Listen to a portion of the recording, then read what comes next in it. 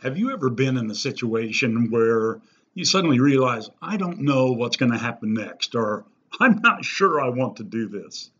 Well, we were at our wilderness camp in Colorado many years ago, and one day we were going up the Piedra Falls for some rappelling. That was one of the things we did. We taught survival skills, we did backpacking, we did all sorts of things that were really great for the outdoors. And one of the skills was rappelling. And so we're going up there, and we have done our demonstration before. We did down just on flat land to help people go through everything. And now it's the real deal.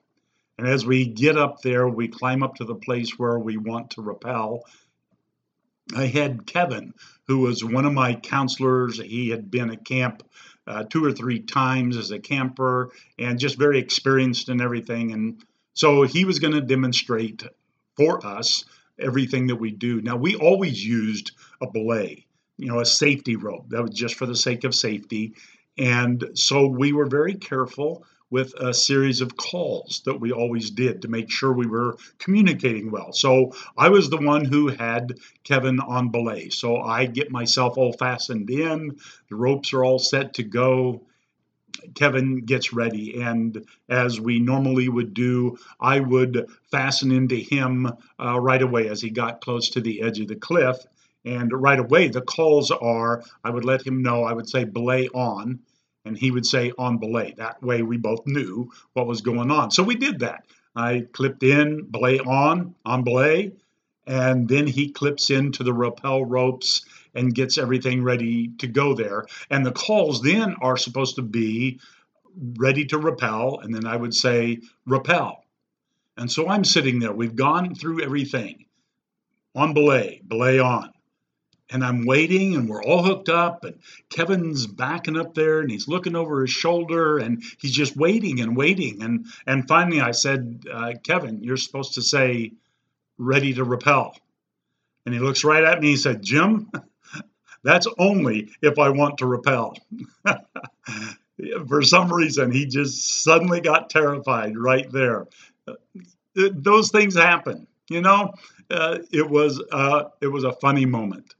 Hi, my name is Jim Painter, and I'm doing a thing here that I've thought about for many years, and with the encouraging my sons and daughter and daughter-in-laws and son-in-law, they all say, you know what, you ought to tell your stories. You ought to tell what's going on. I grew up in western Colorado, grew up a lot of time on a cattle ranch, a pretty big cattle ranch, several different places. And there for a while, then in between those, my dad also worked construction. And so we moved around quite a bit, and mostly in western Colorado. We spent a couple of summers up in Alaska. But most of my memories, a lot of my memories, are around the ranch and then just the things we did. We did a lot of fishing, we did hunting, we did camping, and all those things are a part of my whole growing up. Ranching it's an incredible way to grow up, and all the things that you go with that of being a cowboy and all the work. It's a lot of things that really are fun and stretching in many ways. I spent time then over the years. I served as a missionary. I've been a youth pastor and missions pastor. And so the last 47 years or so, I've been involved in ministry like that. And part of that, just being involved with kids, it's sitting around campfires, sitting in a chair, leaning on a log somewhere, and just telling stories. There are maybe three things that I really, really love. One is Jesus. I do love Jesus, and I want you to know that. I love my wife and family and grandkids. They are a great blessing and so much fun to be with. And I love telling stories. It's just who I am. I'm a storyteller.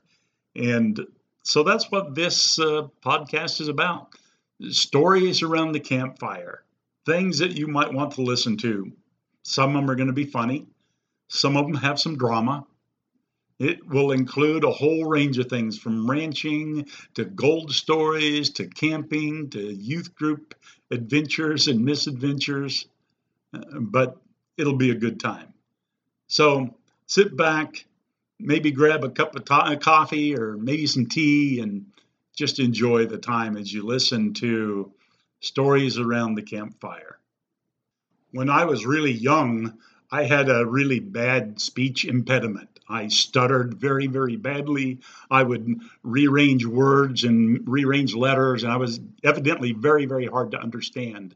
But I kept working on it, and things developed, and then suddenly, bingo! One day it all came together, and suddenly I could talk, I could be understood. It was all great, and as my dad said, and from that moment on, you never shut up. Working on the ranch, there's always a lot of things going on. There are things like this. We were working cattle one day on our Newcastle place, and we're moving a whole bunch of yearlings. And if you've ever had anything to do with yearling cows, heifers, steers, you know that they don't always do what you're asking them to do. And we had this whole big bunch. I don't know how many there were, probably 150 in this bunch.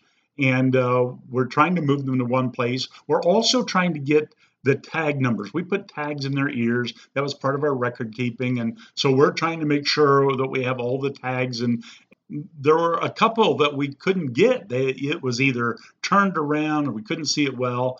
And we have this whole group, and we're actually on foot now, trying to push them towards these corrals. And there was a little ditch right there running with water, and suddenly, almost all the critters just jumped over, except for a couple.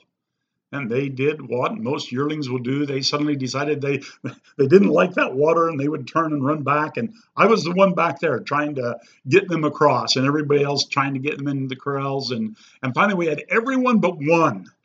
And it would run up there and try to jump across, and then it would run back. And then finally, one time it ran up there, almost jumped over, turned around, and came running right back and put its head right in my chest and just ran right over the top of me, knocked me clear down.